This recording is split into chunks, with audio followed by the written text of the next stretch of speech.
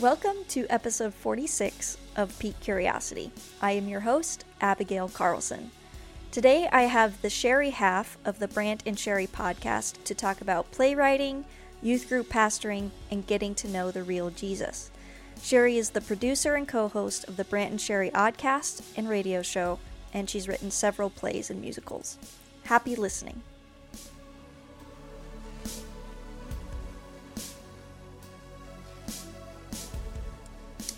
Hello. Hello. How are you? Good. You? I'm doing good, thank you. Can you hear me okay? Yep. Sounds great. Good. Hold on one second. Hey, Mom, can you turn that down a little bit? Thank you. All right, we're ready. We're ready now? Yes, you know, I'm ready. I was thinking, you talk so, nicely, that's not the word I want, but it'll work, about your mother. Uh-huh. And I'm wondering if we are going to get to have a piece of some of her wisdom, or if you and Brant are the only ones, and your brother, that get to have it. That's so funny because someone just sent me a Facebook message and asked would we have her as a guest. And people have asked throughout my career, not just being with Brant, but also previous to that, to have her on. And so, yeah, I don't know. Even as we get more and more politically correct is not the, there's just a lot of landmines when you're talking about things, and that generation is not aware of it and doesn't really care about it. And so I would not want to open her up to that kind of scrutiny. Her wisdom is, I'm able to take it, I hope, and give it in a way that people can, take it. But Sure. I don't know that she would, she's not a public speaker in that way. So That's understandable. and it, you know what, it is wisdom and it is needed for what she would say. It's just we are super sensitive right now as a culture, and we will shut wisdom down if it's not said in a way that is pleasing to Sure. us, and that comes from all of us, from our own, I think, our own kind of arrogance of who gets to talk to us, who gets not to talk to us, how they talk to us, how they don't talk to us. Like we're all these arbiters of wisdom, and we end up having none. Yeah. How do you feel? Do you get frustrated having to be so PC all the time? No, I don't think I get frustrated. I don't really strive to be PC. What I strive to be is honest, and to honor the Lord, to be humble, and not think so highly of what I think. and yeah, so doing what we do, mass media, you'll swerve into. I just, in fact, just read an email of someone not approving of a certain direction we went right before I started this interview with you. So you'll swerve into that. I don't think about the PC thing. I just think about, Lord, is this the honest thing? Is this the honorable thing? And if it is, then if people don't like it, I'll have to go ahead and deal with that. Sure. And yeah, so. How many angry emails do you get in an average day? Not many, really not many. I mean, we talk about them, but it's you'll get one or two here or there. Sometimes when we hit a certain topic, you'll get a good chunk of them. I think phone calls are more of what we get, where we get the anger. And that is because, in my opinion, it's the radio and it's not necessarily a podcast. And so the way people listen to the radio, they've only caught 20 seconds of something, or 11 seconds of something. And so they're responding in real time to the little tiny piece of a bigger thing that they got. And so I think if there's anywhere where we get, a little more hostility, it's on the phone. Well, yeah, and then you get to hear exactly what they mean behind the words. Sometimes with email, it could be a little ambiguous.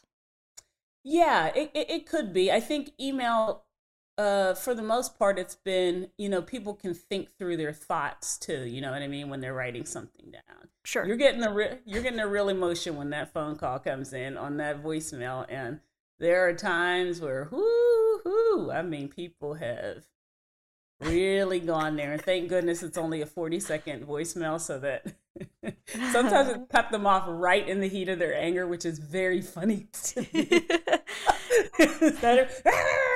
And it's like, oh man, I wonder how much how long they were gonna go. Yeah, that's hilarious. Trying to get that out. God bless them. Yeah, it comes with the job. Yeah, I suppose. Yeah. Well, we should probably get started. I tend to really like to chat and forget to actually start. So now I'll start. Okay. This is good. So Sherry, tell my people a little bit about you. Okay.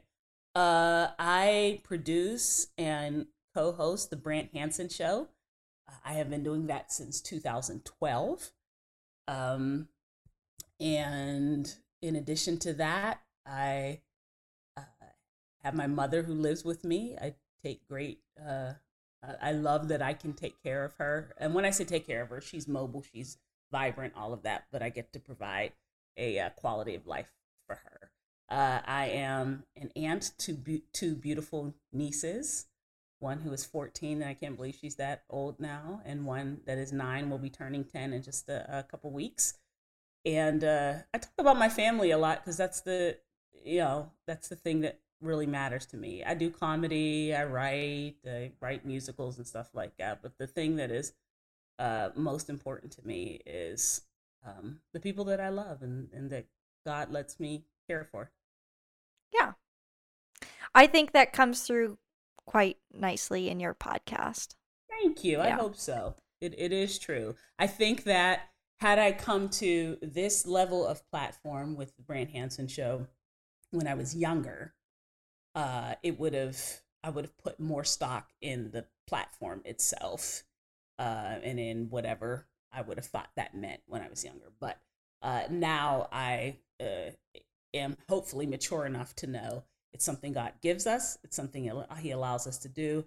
But it's just a part of this life that God has given me that I'm eternally grateful for. Sure. How much time do you spend producing the podcast every day? Oh, that's a great question. Okay, so this is wonderful because no one ever asked me about this. What my job is, essentially, is Brant always talks about, and I think he talked about it on your podcast with him, about how he brings the content. And so I do not know what he is going to talk about on any given day. And that is very, very, very, very rare for a radio show or for any show with two people. Usually there are meetings, show prep meetings, and we all talk about what we're going to talk about and our angles and all that. So it's very rare for one person to be coming in cold and the other person to be bringing everything in. So when we come in, we are recording for the radio show. And in the moment, I am responding to him, but I'm also producing mentally the radio show, which is different than the podcast. And so I'm thinking through how all of this content is going to be arranged for the radio show while we're actually doing the content in real time. When that is over, and Brant takes hours to prep, hours. I mean, he really does put a lot of thought and heart into preparing the radio show. So we always say the bulk of his time is on the front end of the radio show and the bulk of my time is on the back end. And so when we're done recording the content, I then take it, I arrange it, I cut it up, and I prepare it for the actual syndicated radio show. When I'm done doing that, I then take it and rearrange it for the podcast. And so all of that together usually will take me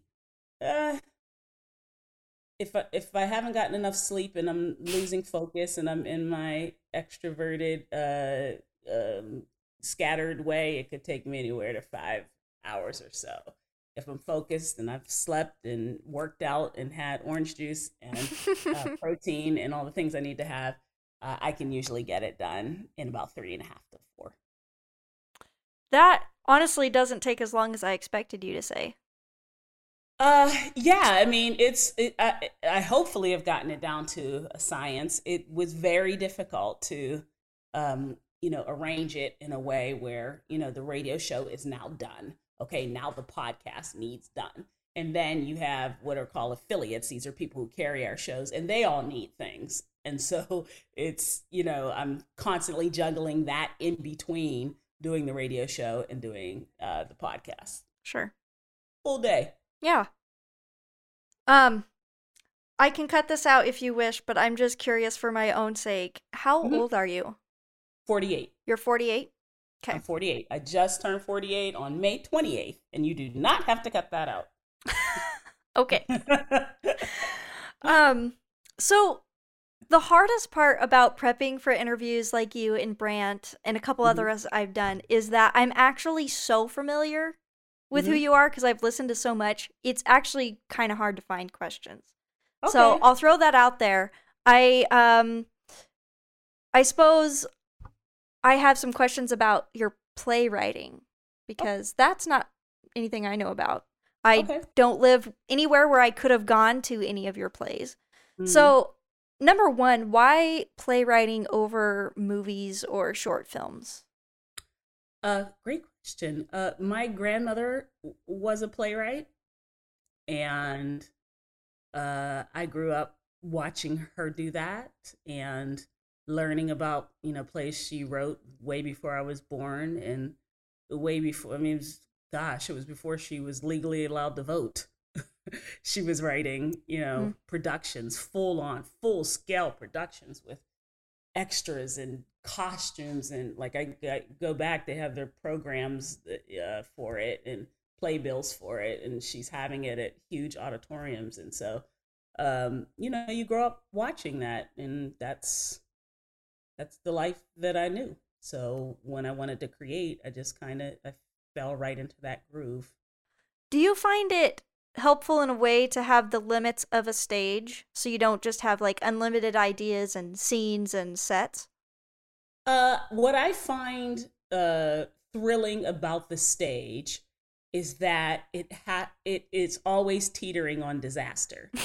So it's at any given moment it can fall apart, right? And then how are we all going to rescue it? How are we going to make this work? It has to work. The audience is there right now. There is no hold it, cut. Did anybody? Well, it doesn't matter. Right now, in the moment, it has to work. That's the first thing. Is that I know that's weird, but I love that part of it. The other part I love is the collaboration of it all. Is that there are, all of these people who do all of their separate things, and we all had, it really is, theologically, the way the body of Christ is supposed to work, which is, I can't run the lights. So if I write, a musical, fantastic. No one can see it if the lighting guy is not doing his job, and I can't go up there and do it because I don't know how to do it. So he's doing his thing. The person, who's the stage manager is doing their thing, the actors, everyone has their part, and it's making this one big, beautiful thing. And I absolutely love that part of it. And when I am casting musicals and cast and hiring people behind the scenes, I ruthlessly root out people who can't work in that type of collaborative effort. If ego, I always say your ego is fine. What we don't need is your egotism. Like, so if you're not able to tamp that down, I go back to my grandmother, and I go back to her often just because she was just such a hero for me. On any given day, she was the most talented person in the room. She could sing, she could write, she could play the piano, she could paint, she was just so full of artistic beauty. But on any given day, she was the most loving person in the room. There was no artistic bouts of anger or depression or I don't know what to do or everyone leave me alone, I'm having an artistic moment. She was never that. And so that is not what I learned about being an artist. And so I don't accept it. And then people can say that's what art, you have these temper tantrums and all that. I don't accept it because that's not what I learned. And I will not tolerate it in any way, shape, or form around me because of that second part. I love the collaborative part of theater is beautiful to me. I just love. We all have to pull our weight. And I know I'm talking a lot about this, but you hit something that I love. And if you drop the ball, I can't be like, she dropped the ball. Like, you can do that on a movie set or on a TV set. You know what I mean? Everyone has their own little territory. That's not going to work here. If someone drops the ball, I got to pick it up or we all look stupid. I think that, I just love that. Lots of improv and going with the flow and trying to get things back on track. Yes, when I have actors going through a scene and they're off book and one of them loses it, they'll call for the line and I won't allow them to have it because figure it out. You can't call for the line whenever we're on stage. So it causes a trust between the actors in the scene to know she'll rescue me, he'll rescue me. Because again, I may think I'm the most, if you and I are in a scene and I think I'm the greatest actor in the world, fantastic. But if you forget your lines, we both look dumb in front of that audience. So I better rescue you, you better rescue me. And that's what I love about theater. Yeah. So about the thing that it could fall apart at any minute. Yeah. I think that might be why I'm usually not a big fan of plays. Now, granted, I've mostly only been to little kid plays. Which, on one hand, it's cute, but on the other hand, I'm just embarrassed to be there. Really, super embarrassed. Embarrassed for them or embarrassed for yourself? Or is it like kind of this that, what is it about it? Is it like, oh my goodness, this is so bad that it's... It can be that it's so bad it's making me sad. Other times, it's like I'm embarrassed that you are having to go through this right now. I'm also embarrassed that I have to witness it. I'm embarrassed that all of these people have to witness it. And it's funny, my grandma on my husband's side, she is really good at writing little skits that she'll do at church, and sometimes any little ladies gathering, she'll make these cute little skits that are really good, but the whole time I'm just looking between my fingers like, that's my grandmother up there. Cringeworthy. Yes. Yeah, and it always goes okay, but I'm always very nervous. No, I understand. I mean, people in a similar way, Brant and I just did a little portion of the Misfit tour that we did before with all new material. And we had one excruciating night, and it was the night where it was the very first night, and we were trying out the material, and there's nothing you can do. Like, you are on stage. Everyone has come there to see you. It's all new material. It's funny on paper. You think it's wonderful, but you actually don't know if it's going to work. And some of it worked and some of it did not. And I remember his wife saying, because she was in the audience, that was excruciating. Because you got to get through it. You got to work through it. And as painful as that is, it's also, I just love it. It's one of the reasons why I love stand-up comedy too, is because you got to get to the end of it. You got to make it work. So tell me about the play that you did write, or have you done many?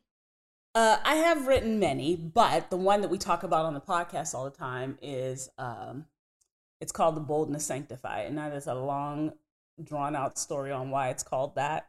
I'll just say that I used to write little radio theater vignettes for a friend of mine, and she wanted it to be like a soap opera, a church soap opera.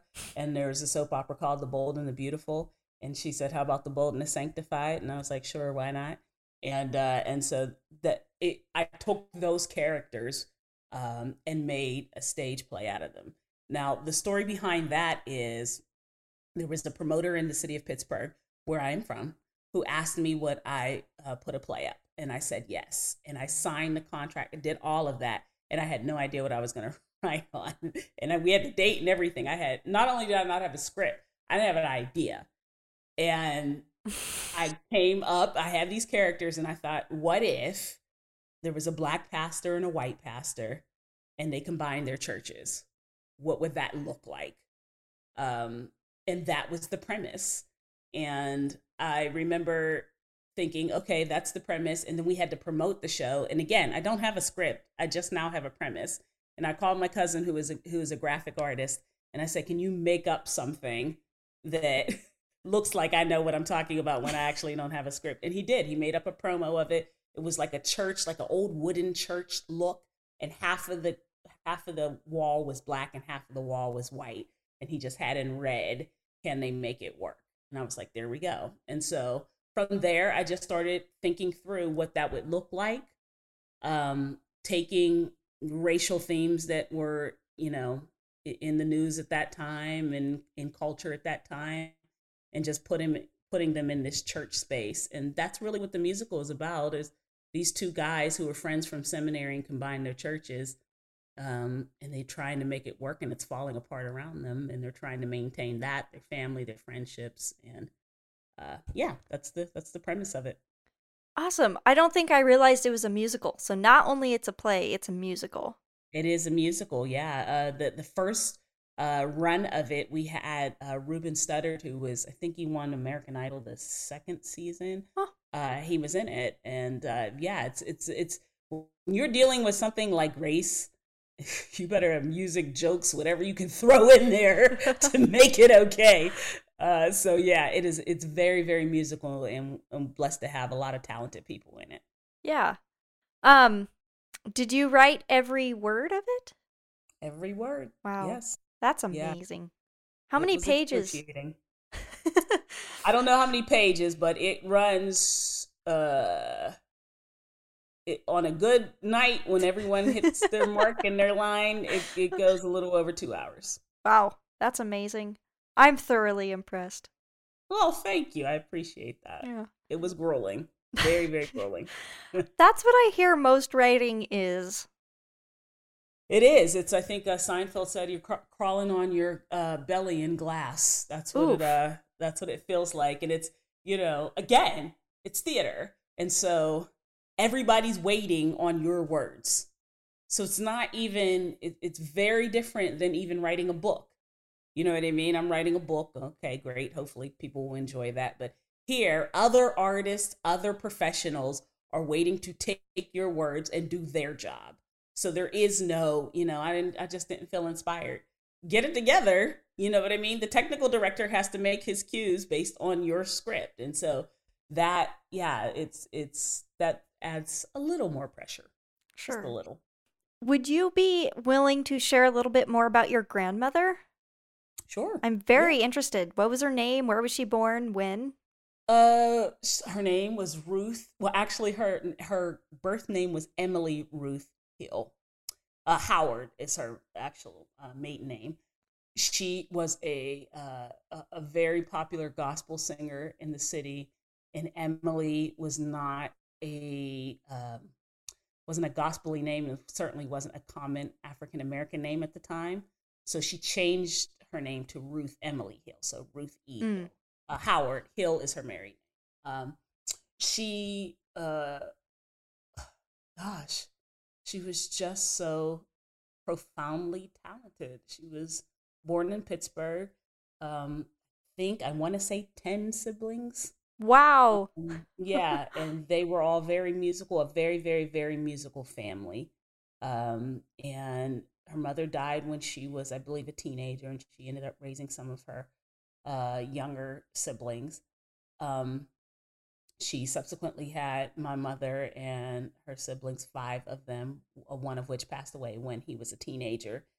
She made a little gospel group out of them. Her married name was Hill, so they were the Hill Harmonettes, and I still have pictures of that I torment them with whenever I feel like they need to be cut down to size. But I come from a very, very musical family, and like I said, she would do this thing where she would teach us about the Bible and do a Bible story, but she would have a blank canvas in front of her, like a easel with, and she would talk about the Bible story and either paint or use some chalk or something and draw while she was doing it, so that whenever she was done talking about whatever parable or story she was talking about, you had this beautiful picture in front of you.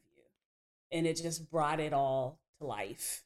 And I just remember things like that. She was just always making something. And when you're 4 or 5, she's just a superstar. Like, she sits down and she hits something and there's music coming out of it.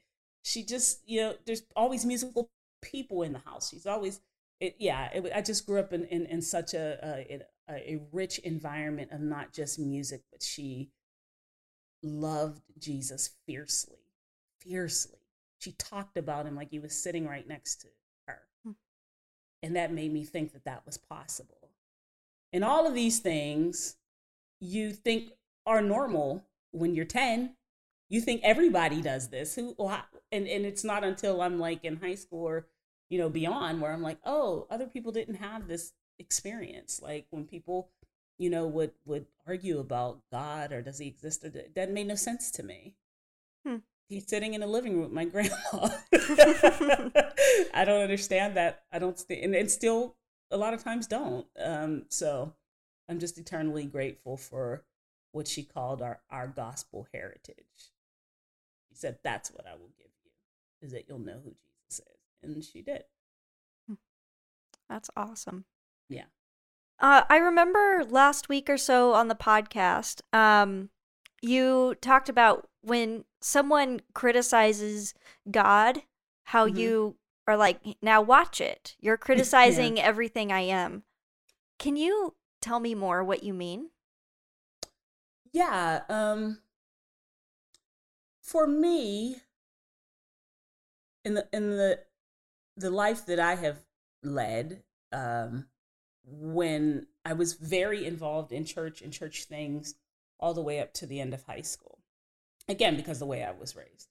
When I went to college, that all went away. And I realized I didn't know who Jesus was. And the true scary parts of my personality, my obsessiveness, my excessiveness, all my Enneagram 7-ness came to bear.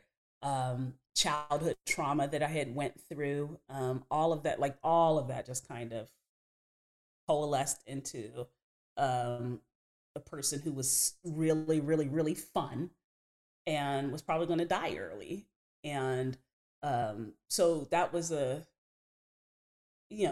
course of several years of living that kind of life. Yeah. I remember going to my uncle's house, my mother's brother's house. He was a pastor. And sitting on his porch and saying to him, I think I'm going to die. And I think maybe I was 20, maybe. And people get this from the podcast, I'm sure. I am an excessive person. I don't have the thing that people have where people are always like, well, sure, if you eat that in moderation, or if you do this in moderation. I don't do anything in moderation. I either do something at 1,000 or I don't do it at all. And so when you have that and it's in the hands of the enemy, that's a life of just terror, masked as partying. And so I said to my uncle, I'm going to die. And he said, he's such a wonderful and wise man. I mean, he's looking over his glasses at me. And he said to me, come sit under the word. That's all you have to do. You don't have to change yourself. Come sit under the word. The word will change you. And I made that commitment. Okay, I will come sit under. I remember the scripture that said, when I entered your sanctuary, then I understood. And I took that and said, okay, I'm going to sit here. And if God's word is what everyone says it is, it'll change me. And it did, little by little. Probably people want it changed quicker. I get that. So did I. So it was a slow process, but he did change me and he rescued me. And so I understand having an intellectual argument about things, but how do you do that? Like when someone literally pulled you up out of the ocean when you're drowning. If you tell me that person doesn't exist, then how am I alive? Mm-hmm. Does that make sense? Yeah, it does.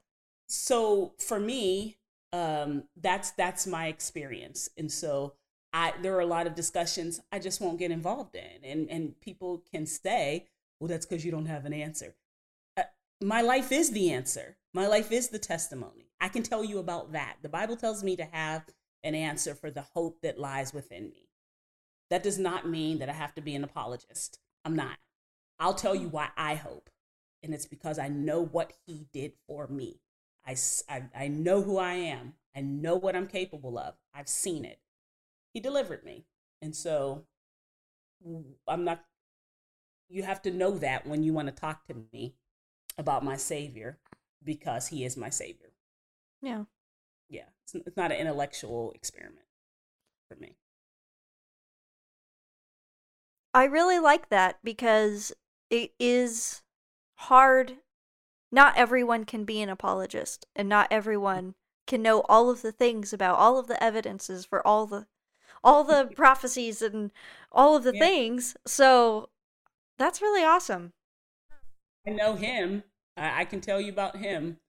If you want to do battle with me over dinosaurs, I don't have it, and I'm not going to pretend like I have it. I'm not going to pretend like I know that, and I'm not going to pretend like you know that. How about that? Like, there's a lot of people arguing on the other side, and you don't know either. So let me tell you what Jesus has done for me. And if you're not interested in that discussion, then hey, let's talk about movies or entertainment or something fun. Yeah, I like it. What was the Jesus that you thought you knew, but later found out was not the real Jesus? He was really stern. He was really, Brent and I talk about on the podcast how they used to show us those rapture movies that would just scare the living daylights out of you. You just thought God was so excited to leave you behind. Like, and so if you, any little thing you were caught up in or messed up in, he was going to come right back then just to make sure, you're left behind. And that's so, I had a lot of that, in me and in the church that I grew up in, and God bless them. They were wonderful in their own way, but there was a lot of that. And so, that's what I knew, is that he was just, he was a kind of a principal. You know what I mean? Mm-hmm. I don't know anyone who's like, oh, my principal, it was a fear, what I mean? A concern that he was over this school. And if he showed up, it wasn't a good thing, And I did not know, I mean this with all my heart, I did not know how committed he was to the process of changing me if I would humble myself. I just thought I was supposed to change me, and he was sitting there with his arms crossed, waiting for me to get it together. That's the Jesus I thought I knew. But I found out differently. Thank God. About how long after that did you get into youth pastoring? Probably too soon. If I could go back, I would change that. I mean, God is God, and everything worked out the way it's supposed to work out. But yeah, you have it. Then you get this. Then you fly to the other side. Now you're zealous without knowledge, the Bible calls it. And I would say a good portion of me being in youth ministry would be defined as that zeal without knowledge. So I would say probably about 3 or 4 years after that kind of conversion and turning my life over and having these little changes in my life is when I didn't start out like, hey, I'm going to be a youth pastor. The way it started was I had a childhood best friend who went to a church in we're from New Kensington, Pennsylvania, right outside of Pittsburgh. She went to a church and I went to a different church. And we would talk about how, we were in the hood, and we would talk about how during the summer, there's kids everywhere, just like aimless, just out. And that's when trouble starts. And so I wrote some little kind of play or something and was like, what if we just gathered, like just go out on the streets and be like, who wants to be in a play, right? And we're like, okay, yeah. And so we did that. And just a ton of kids are like, sure. And there was a Salvation Army in our area that allowed us to use their building. And that's how it started. So it didn't start with me like just, the typical youth minister trek. It started with me just saying, well, how do you get kids, stop fighting in this, in the streets or out and, getting in trouble. or write a play. And then ones that can act and sing, they can do that, technical, whatever. And it really kind of grew out of that.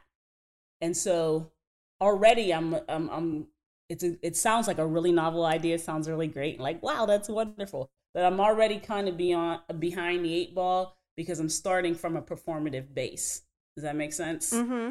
Like we're not starting this theologically. We're starting it with performance, and people are coming for performance. Now, to be sure, kids, you would do it all through the summer. We'd have rehearsals and everything. And then right before school, we would have a production. And then, of course, they invite all their parents and and their family. And so you have the Salvation Army jam-packed full of people who wouldn't normally come to church. So it's a novel idea. It did work. There are kids to this day who stayed in the youth group, graduated, went to college and all that from that experience.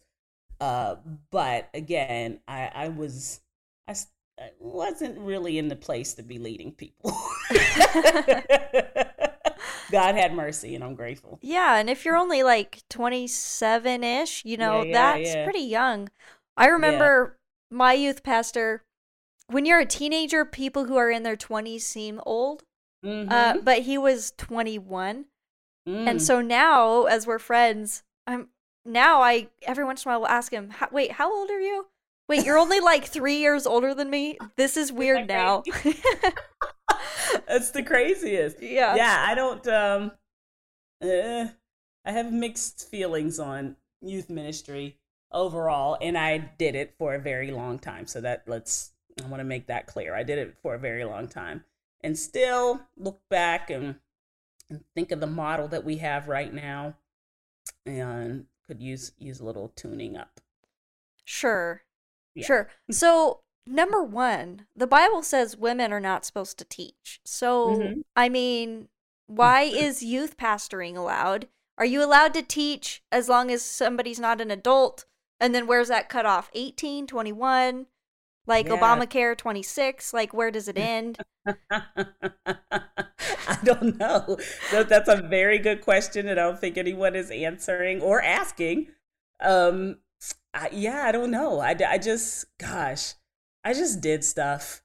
And there were people who didn't want me to do stuff. And there were people, I really was so arrogant and so thankful that God had mercy on me, because anything that came in my head, I was like, yeah, sure, let's do it. It's, you know what it is? It's that same obsessive, excessive personality. And then you put it in a church setting and hopefully in God's hands. And then it's like, there was nothing that I didn't have any kind of, hold it. People may not like me there, or may not like me to say that, or I didn't have that. I was just like, sure, do it. So questions like that, I'm sure people had that with me standing up there and running my big stupid mouth, and it never crossed my mind. Just keep going. Huh. Well, I mean, on the bright side, you don't sound like an overthinker, so there's that. No, I think that if anything, I'm grateful for being with Brant for many, many reasons. One of them is he is an overthinker, and it is contemplative, and it has taught me to be that way, to be self-aware in a way that think through that before you do that, say that, think through that. That's not my normal way of being, quite frankly. And so I'm grateful for how, our friendship and being brother and sister has grown me in that way. And I'm very grateful for that, because I watch him think through his words and think through how he is going to approach a situation. And, really thinking like, wow, look how he did that. He didn't just go off the top of his head. He actually thought through that. And he's taught me in that way. He really has. It sounds like you have a pretty good relationship with a lot of the kids in your youth group. I do. Yeah. So how did that come about? Because I know I am still really good friends with my youth pastor. And like I said, we're only a couple years apart, so it's not that unusual, I suppose. But it's just that a lot of the kids that I was in youth group with just are off doing their own thing. Most of them aren't following Christ anymore. So I'm wondering if you know what you did that allowed you to stay in relationship with these guys over such a long period. I think my dynamic was very different. I was not in a suburban setting. I was in an urban setting. These were kids who came to church and their parents did not bring them. So they were coming just because, again, this started from them being in a play or being in a musical or whatever we had done, and then just sticking around. And I think that I became, for a lot of them, a maternal figure, a nurturing figure. So it was beyond like the youth pastoring of, here's our curriculum, here's our, lesson and all that. It was, Miss Sherry, can you come down to the school? I forgot my, whatever, or, it's kids who, like, some of them, their parents didn't have a graduation party for them because they didn't care. And so I had their graduation party for them at the church. Or before I started the job with Brant, the deal breaker was that they wanted me to start a week where one of my kids was graduating from college. And I told them if they wouldn't postpone it for a week, I wouldn't take the job, because her mother passed away when she was 14. And I committed to God that I would stay in her life and be a figure in her life until I would get her through college. And so it's a different dynamic, I think. I played a different role for them. It's youth minister, but it was very a maternal thing. And so me not having kids, people are like, oh, don't you wish you had? Not, I think I raised enough. I raised enough kids, I think. So, yeah. I'm sure that you're coming at this with a very honest heart. Mm-hmm. But when I think about if I wanted to put myself into a mentoring position, I catch myself thinking, are you just God's gift to them? Are you just, So how do you approach these things without feeling like you're trying to take control over their life or put undue, is that a word? Undue? Undue influence into their life and be like, you need me. Yeah. Again, that's a great question. I think when I was younger, and obviously they were younger, I think that line probably blurred a lot, and God had a lot of grace and mercy and covered me. And that's all I can really say is that God covered me in that area, because I think I was very arrogant and did think that my way was the highway. And so I'm grateful for his mercy and his grace now in their lives. And I just did this today with one of them, actually. I said, here is what I think. Now, it does not have to be what you think. You don't have to do what I'm about to tell you. I am only telling you what I think, and I will support you if you do the complete opposite. I just want to tell you, from my position as an older person, having gone through some of the things you're going through, here's my perspective on it. And then I leave it at that. And they can do it, they cannot do it. As I tell them, you're an adult. Just know that I'm supporting you. And you asked me, so here. Yeah, there is that. Here's what I think. Yeah. If they, that's the other thing too, is a lot of times if you're not asking, I'll wait till you ask. And then when you ask, I'll tell you, but I don't put any pressure on you to do what I said. And it's important that you know that I support you. Yeah, that's totally fair. When it comes to youth group, I see a really hard balance that I have no idea what to do about. I mean, but you have this idea of you want to do some things that get the kids coming. You want it to be a fun place to be. But if it's too fun, then are the people there because you're just playing games and having pizza every week and you're going and doing these fun things and they aren't coming for God? How do you balance that? I don't know. Okay. I probably didn't. You bring up a very valid point. It's part of my, in retrospect, looking at our youth ministry model in this country. in this church culture in this country, that you couple. I'm gonna be very honest here, and you can listen back to this, and you may have to cut this out, but you couple that with a lot of us who were in that position and are in that position are building our own esteem on this ministry, meaning, if there's 50 kids, oh my goodness, I'm awesome. If there's 3 kids, I'm not awesome. If I do an altar call and they all come up crying and they want to accept Jesus, my God, I am, the next coming of Moses or Paul or Peter. If they don't, then I'm destroyed. Like, so much of my personal self-esteem is tied into it, right? And so it's a messy, messy scene. And it, in some ways, I'm guessing it was put there to help the family and help, but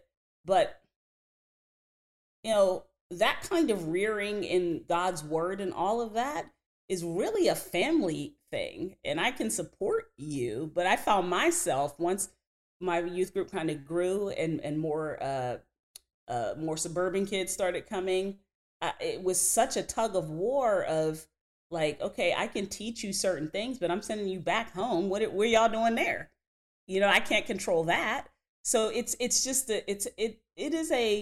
a lot of benefit to it. Obviously, I'm still in a lot of kids' lives, but it's a very difficult conundrum that you brought up, and I don't know how to. I'm sure there are people who do have the answer, and they're probably screaming it at your podcast right now, but I don't have the answer to that. How do you draw them to Christ? Not to the building, not to the games, not to you. Yeah. I don't know. I would argue that's difficult in youth ministry, and it's probably difficult in overall church culture as well. Yeah. I will say that what my youth pastor did super well, and Ken, I hope you're listening, is that he really cared about the Bible, and he took it so seriously and was able to communicate it in a way that made me feel like I need to take this seriously too. This matters. Yeah. And I also think that he treated us like we were really smart. He didn't talk down to us like we were kids. And those couple things, I think, really, really helped. I think that's great. Ken, if you're listening, I honor you in that. I think that, I think in the beginning, it's exactly what I said. Mine was really performative. It's because what I knew, and it's what drew them in. And I don't think that was healthy, because they were there to perform. And that's what, you know what I mean? Yeah. And we're all just happy that they're here in church. As I grew and matured, I knew that I needed to do more Bible, and ended up getting my degree in biblical studies and did that. But it was still, I don't know that I did it well. I'll be honest. Kids are still in my life. I just went to one of their weddings, and it was beautiful, and was very grateful to be there. But I just know God covered me. He had grace and mercy on me and on them. But I don't know that I did that well. I really don't. Yeah. I'm going to make a really sharp left turn in this conversation. I love sharp left turns. Okay, so I know that you are super scared of birds for a reason I don't know, which I will get to in a minute. But I wanted to validate your fears by giving you some really scary statistics about ostriches. So yes, I'll take it. Thank you. So they live 30 to 40 years. I mean, yeah. Really? Yeah, apparently, according to Wikipedia. And their eyes are bigger than their brains. So that just tells you how smart they are and how out of control they could get. There's something theological there that I'll have to unpack later. Okay, do that. Okay, write that down. Next, they can run like 45 miles per hour. And they have 2 toes on each foot, and each toe has a nail or a claw that is 10 centimeters long. So they are vicious, Yes. I will say one of my favorite, this is weird, I have a favorite ostrich quote, and it is from Brant Hansen. And it's because we had me and my mother. I had taken her to a safari they have down here, right? And you drive through, and the animals are out there, or whatever. And there was an ostrich that had he or she was very mean spirited. You could feel it. And like, so I said to her, this isn't just my normal neurotic fear of birds. This bird wants to hurt us. And we're all in like a line cars. And I said to her, I promise you on everything, Mama, if this bird gets closer to this car, I'm peeling off in whatever direction. If I got to go through a herd of cattle or whatever and mow down animals, I don't care. Because we were in a line, like kind of looking. And so I'm telling Brant this, and I was like, you could feel like, I said the thugness. You could feel the thugness of the bird. And he said that ostrich can't fly. So he said, God would have to give the ostrich this attitude, because if not, he said, it's just a big, delicious piece of meat standing on the side of a mountain. And that is the funniest thing. A big, delicious piece of meat that can't fly. Yeah, they have to have some defense of some sort. And I suppose it's thugness. Yes. Yeah, so thank you for that. Thank you for You're welcome. Now, a more maybe valid fear, because you don't run into ostriches just normally. I found this other bird. They're called a shrike. So they are a shrike. It's SHRIKES. They're really tiny birds. I don't know if you can see this little graphic I have on my phone. So okay. I'll try this again. Oh, yeah. Yeah, a little tiny. So the thing is, they're so tiny that they can't carry food. So they will kind of carry it. They'll get a grasshopper and they'll find a sharp stick or a barbed wire and impale it and then eat it off of like a shish kebab or whatever. Yeah. Or a corn dog. So, I mean... This is exactly what I knew was going on. I'm so glad. Yeah. I can't wait for Brant to hear all of this. Yeah, me either. Yeah. So, but for real, why the bird thing? When I was 2, I believe, my mother was watching Alfred Hitchcock's The Birds. And I walked into the room and took that in for a while. And she to this day, she feels horrible about it. If you bring it up, she's just so upset. And she said, I didn't know that you would be able to comprehend that. And I said, there were blackbirds pecking people's faces off. Like, it doesn't take a lot to really understand what's happening there. So that's what it was. And yeah, it sticks with me. And it really is a thing. Like, it's not, it's very funny because my friends, everyone who loves me and is around me, kind of goes into, bird mode whenever, like, you can't eat outside unless I ask. Like, when we go to a restaurant, what is your bird situation? My goodness. My friends will ask, what is the bird situation at this restaurant for us to be able to eat outside? Their heads are on swivels looking for birds when we're together, because I will freak out. It is not. Even if you just see like a friendly little pigeon? Nothing's friendly. You just told me 2 situations, right? We don't know what they're out there doing. No. Anything like that will send me completely over the edge. And so it's a real thing. That's hilarious. Okay, so this reminded me that when I was little, I used to have nightmares about getting pecked by a bird. And usually... Where did that come from? It came straight out of Bug's Life. So when the ants are in the little crack and there's just a normal-sized bird but pecking down at them? Well, I would just wake up screaming, just being pecked at the face. So I actually can relate, although I think by the age of 8 or 9, I think I had outgrown the nightmares. No, I'm going to take it to the house now. At 48, let's just go and take it on to heaven. Yeah, why not?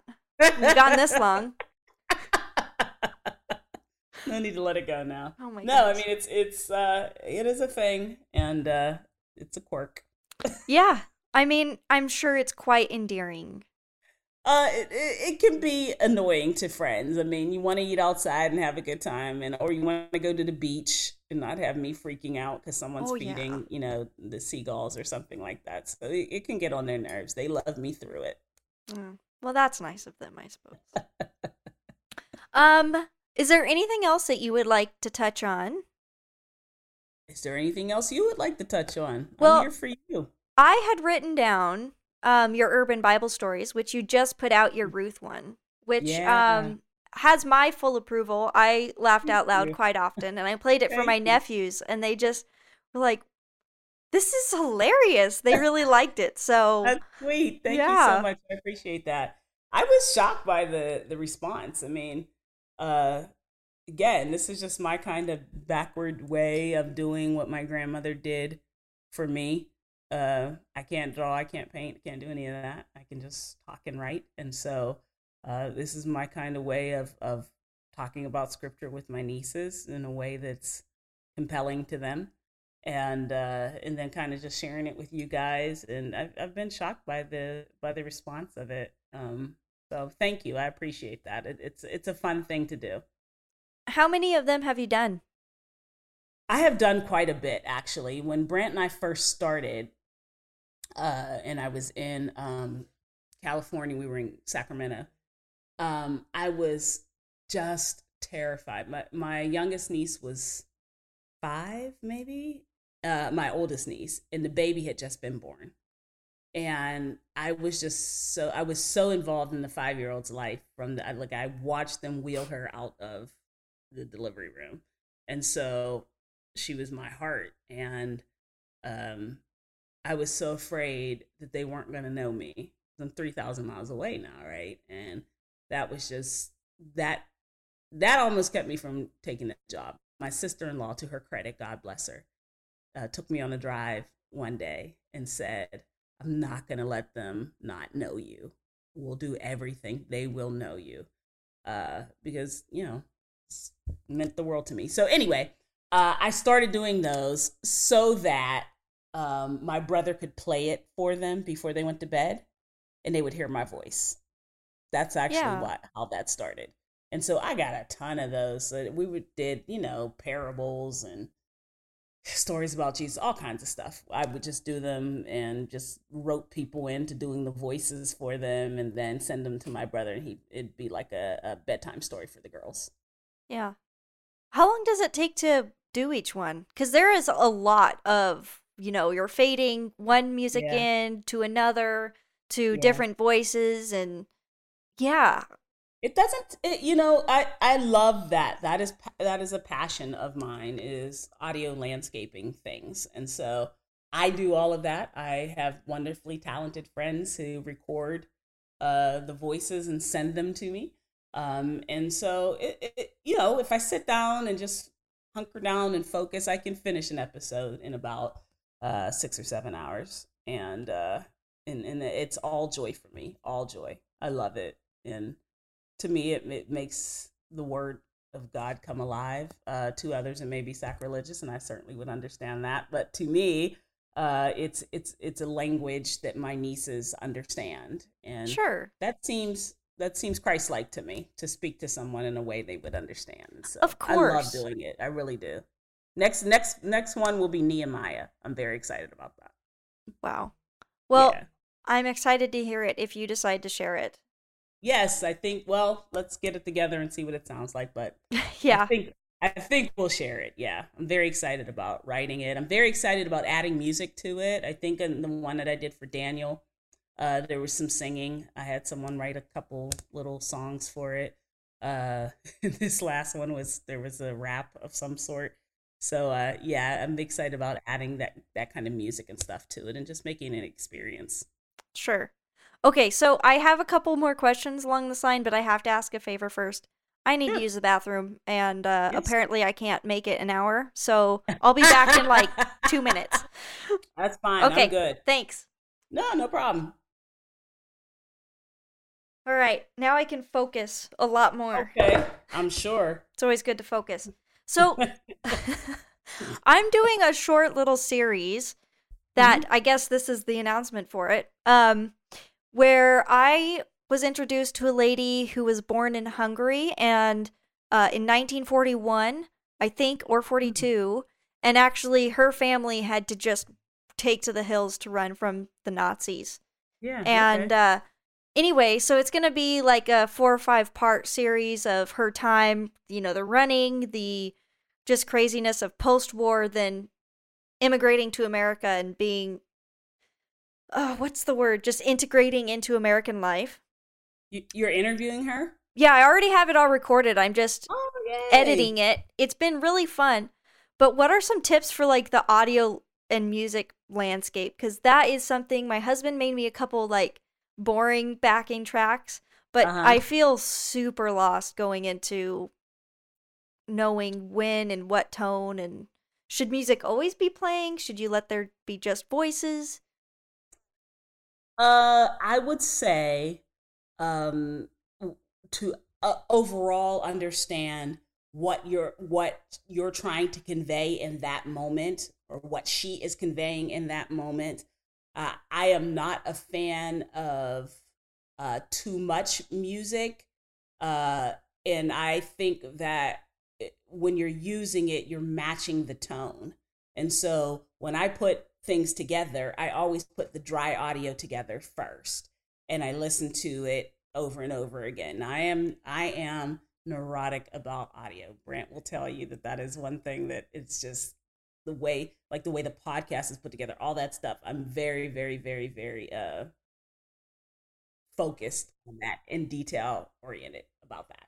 So, yes to music, but only to the extent that it is building whatever you are trying to convey, right? And so, whether it's fear because she's talking about having to run, or whether it is sorrow, or whether it's uh, uh, uneasiness of this new life. Can you get music that is a part of that time period, so that even it's how does this add to the experience? So many times I hear people just putting music behind it, and I'm like, what is that there for? Just to so that it's not a dry voice. That's fine, but in this instance, I think I won't say less is more. I'll just say with every musical piece that you pick, ask yourself why is this why am I putting this here? And it'll bring a new life out of whatever you're doing. Same thing with any sound effects or anything like that. Some people just have sound effects everywhere. I don't need, I don't do a lot of sound effects. Like, I'll have a soundscape.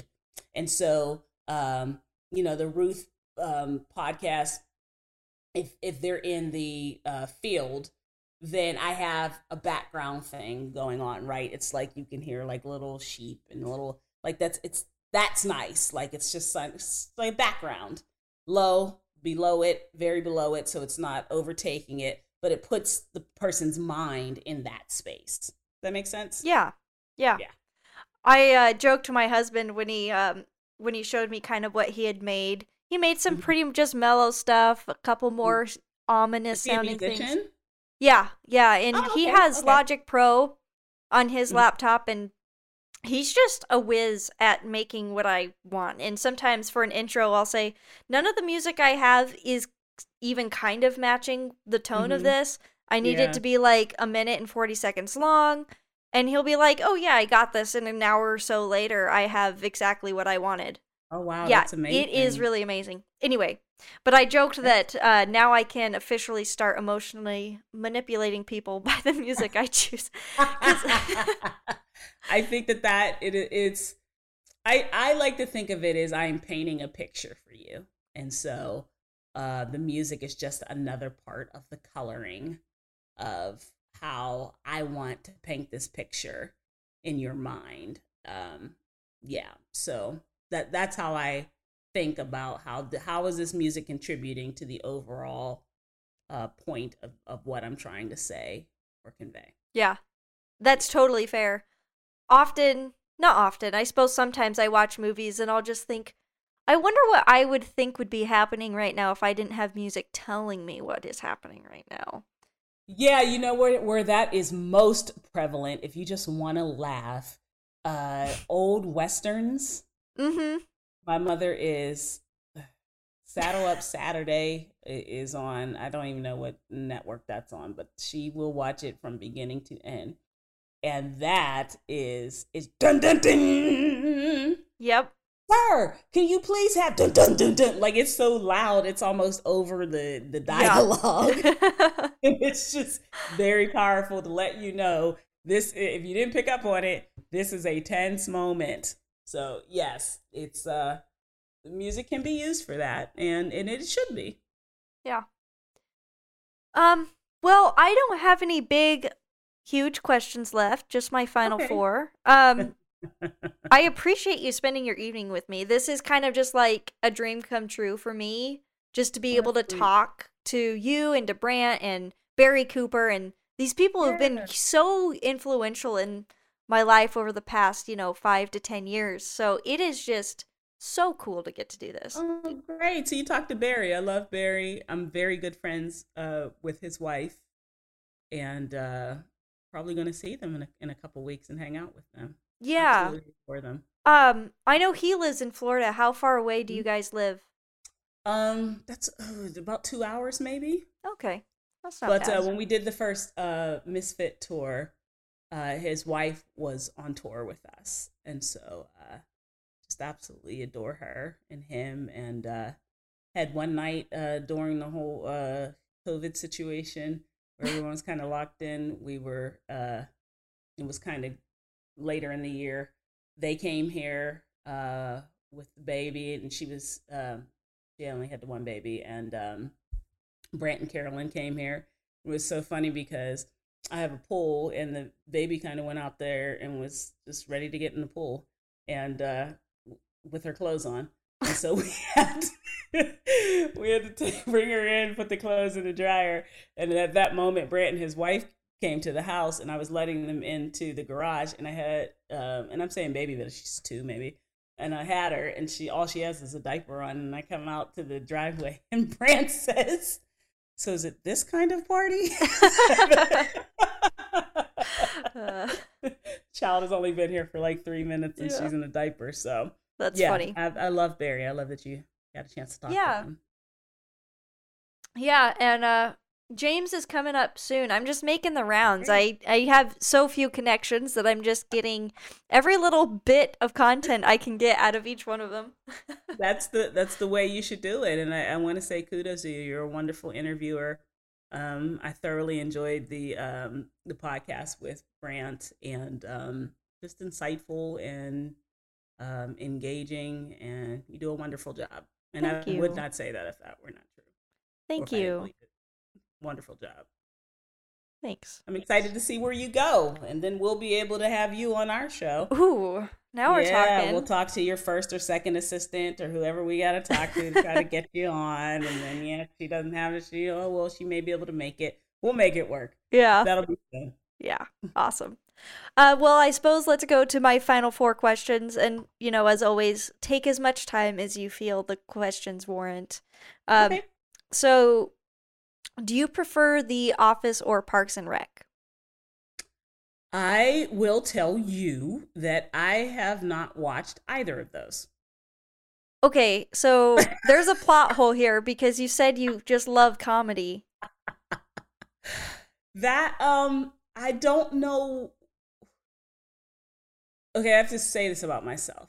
I am and I know that this is the time that I should be taking it in, but there are certain things that I just don't connect with immediately, especially if everyone else is like, this is the funniest thing ever. Okay. I'm a person that's like, and then out of nowhere, I'll be like, I wonder about that. And then I'll binge it. And so I'm always, I was going to say not always, but yes, I'm always behind everyone on things. And then when I'll be like, oh my goodness, The Office, and I'll be over the moon because it's new. And then what I will do is, this is my MO. This is deeper than you probably want to get. Then I'm all in. And so now I'm Googling every person. I'm Googling every line. I'm going, like, you know what I just did that on? The Godfather. I had never seen The Godfather. And out of nowhere, I was like, let me watch this. Then I'm like, oh my gosh, that was amazing storytelling. And now I'm all over. Well, no one wants to talk about The Godfather right now. We watched that, Sherry, like 30 years ago. Yeah, And I'm okay. thrilled. I So I'll get there. 100% to relate to everything you just said. I just went through this like a month ago when I watched The Matrix for the first time because I'm a child, and so I was like not born basically Yeah, when it came out. right. So I watched it and I was like, this is the best movie I've ever seen. Let's start it over right now. And then Yeah. I contacted a guy and I was like, we have to do a podcast episode about this. This is just the most mind-blowing movie I've ever seen. Yeah. So, and I was going like, just diving straight into the conspiracy theories about everything. Yeah. And it's so funny because nobody cares anymore. Yep. That's the thing. Like I will get into, I'm sure, both of those, and I will get back to you. But it's just not on my radar yet. Yeah. I'm still working through Saddle Up Saturday, I guess. Old westerns. We'll get there. Do you believe that Genesis chapters 1 through 11 are history or myth/legend? Oh, that's a great question. I have absolutely no clue. I love reading it. I think it tells me about who God is and how he is and how he thinks and how he loves. My favorite part of that is not when they sin, but when they create a covering for themselves. Yeah. And he takes upon himself the responsibility of covering them, and how that is a precursor to what he will do overall. So that's how I approach it. I don't know. I honestly don't know. And were I to find out either one, it wouldn't shake my faith one bit. I suppose I'd never thought too deeply about them trying to make a covering and God saying, yeah, that was really bad. Here, let me do it. Yeah, because whatever you just did for yourself with leaves is actually going to deteriorate. And blood has to be shed, and I'll do it. Even though you sinned against me, I'm still going to cover you. And I remember that being one of the first things I learned in seminary, and it just blew my mind. And this is a church kid, right? Yeah. And I was like, he did. He showed us right in the beginning. I'm taking responsibility for you still. After you reject me, I just, yeah. So that doesn't answer your question, I guess, but that's what I get from that.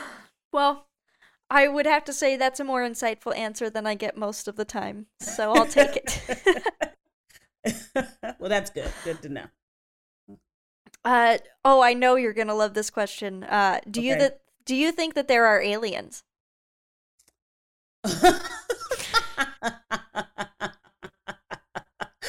I can tell you I've never honestly even thought about it until I joined the Brant Hansen show.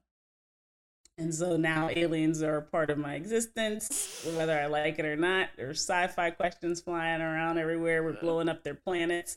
So I I think the mind of God is so vast that sure, maybe.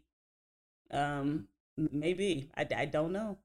And again, if they were to show up, it wouldn't shake my faith at all. I'd be like, well, yeah, I guess he created something over there too. Yeah. So possible. Again, we're back to the not overthinking nature of you. Yeah, I am not a I'm gonna say this very quickly because I know you probably have to go, but growing up, I talked a lot about my grandmother, but my grandfather was a Baptist preacher, 52 years.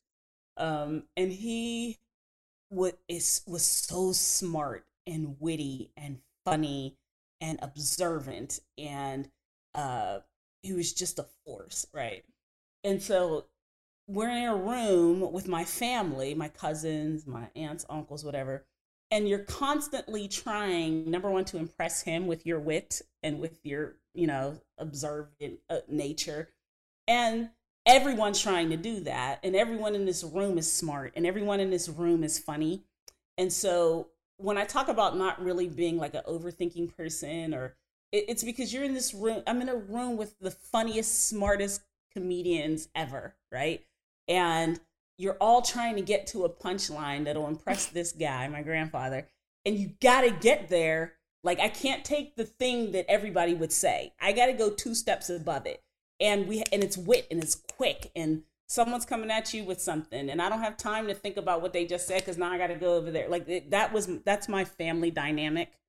And so that's how I'm always constantly go, okay, yeah, great. Now this, now that, now that. And that's why I'm grateful to work with Brant, because it kind of slows my thought process down.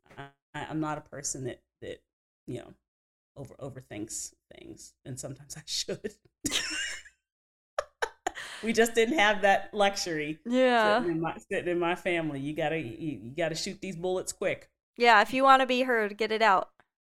It actually contributes to what I do on the show, because I have to think quick in the moment. I don't have time to think about what he just said. We have literally less than a minute and a half to get a whole thing out. And so I have to be in the moment with him. I have to process what he just said. I have to process what I'm going to say. All of that has to happen in 90 seconds. So it actually does contribute to, what I'm able to do now. Yeah, that sounds extraordinarily difficult. All right, here's my last one. All right. Who or what inspires you to be your best self? And try not to say Jesus if you can avoid it. Jesus. Let's see.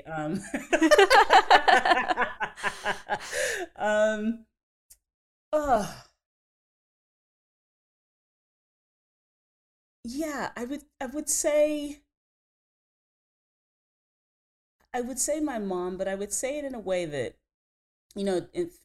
for this past Thanksgiving, because you couldn't go anywhere, couldn't do anything, right? And I was being very cautious about my movements because she's older.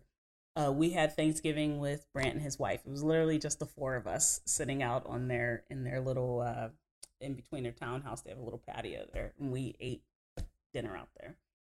And we were talking about Enneagram. I don't know how into that you are, if you are. So. Yeah. So, Brant's wife was asking my mom, well, what are you on the Enneagram? My mom doesn't know anything about Enneagram. And Carolyn asked me, what do you think she is? And I said, I can't really, I can't position her. I'm not sure. And my mom said to me, it seems to me I would be whatever you are. And I thought, doggone it, that's right. She is a 7. I'm so in touch with the challenging part of being a 7. Can you tell me what a 7 is? A 7 is an enthusiast, and so a 7, it lives for the word that is constantly used is acquisitive, always trying to acquire new experiences. Okay. Yes, just always in the moment. Just that party person. What's the next thing? Was always looking forward to and not in the moment, because I'm looking forward to the next experience. But and then so they're given to things like addiction and other things like that, because you're just constantly feeding that. But I thought, well, that's what a healthy 7 looks like. A spirit-filled 7, a 7 who's grounded in scripture and in their relationship with God, and as I said, filled with the Spirit. I thought that, okay, then that's what I want. And so she does inspire me to be that, because I see how she is and how people are drawn to her, and how her love for people is so genuine, and how when she's looking at you and talking to you, she is looking at you and talking to you. There's not another person. Did you ever talk to someone and you think you have their attention and their eyes kind of dart off to something else that's going on, and you're like, yes, you're not right here with me? Yeah. Never her. And when you ask her to pray for you, she is praying for you, and she wants updates, and she will call you. How you doing, baby? You doing all right? Yeah. So I look at that, and I have a really good example of the trajectory of how I would like to grow immature as a woman. I like it. And Jesus.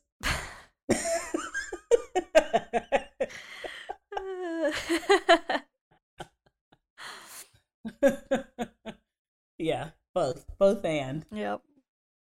All right, well, that wraps me up. Again, right. Thank you. What a great time. You are so welcome. I hope I didn't, when I get excited about certain things like theater and stuff like that, I can kind of go on and on. No, that's totally okay. And part of this podcast for me is I am so interested in what motivates people and like what makes those people them. I'm not just doing this because I have a certain amount of questions I want to ask. It's I want to understand this person. So, I mean, if you want to rant about something, feel free because it just helps me understand you more. I'm not much of a ranter. I think like in the moment I'm explosive. And so, but I'm to rant, you have to have really just thought through. Like I just kind of in the moment I can go off, and Brant Hansen has helped me in that regard too because he just doesn't. It's not in his nature, and I God couldn't have put me with a better person. He really couldn't have. He did. God did his good work there. Yeah, because we're so the same in some of our thought processes and in the way we were raised and the trauma and the difficulty that we had being raised, but so different in the way we see the world that I can sit back and say, oh, like exploding in the moment, temper, all of that was so natural to me that when I got paired with him and kind of just learned, I was like, gosh, that's so different. Like these people are saying certain things to him. He's kind of just going beyond. He would see the best in people, and that was not my nature, and probably still isn't. It's just So I don't rant much, but if you cross me in a Walmart parking lot, there might be a skirmish or two every once and again. But God's working on me. He is. He's working on me. All right. Well, I suppose I should let you go. Thank you so much. I appreciate the time and you wanting to talk to me. I'm honored. Of course. I really am. I mean that. Me too. I always forget this. You should probably tell the people where they can find you. Do you use social media, that kind of stuff? Yeah, I do. You can find me on, I think I am Sherry Lynn. If you type in I am Sherry Lynn, SherryLynn, I think that'll bring up a lot of stuff.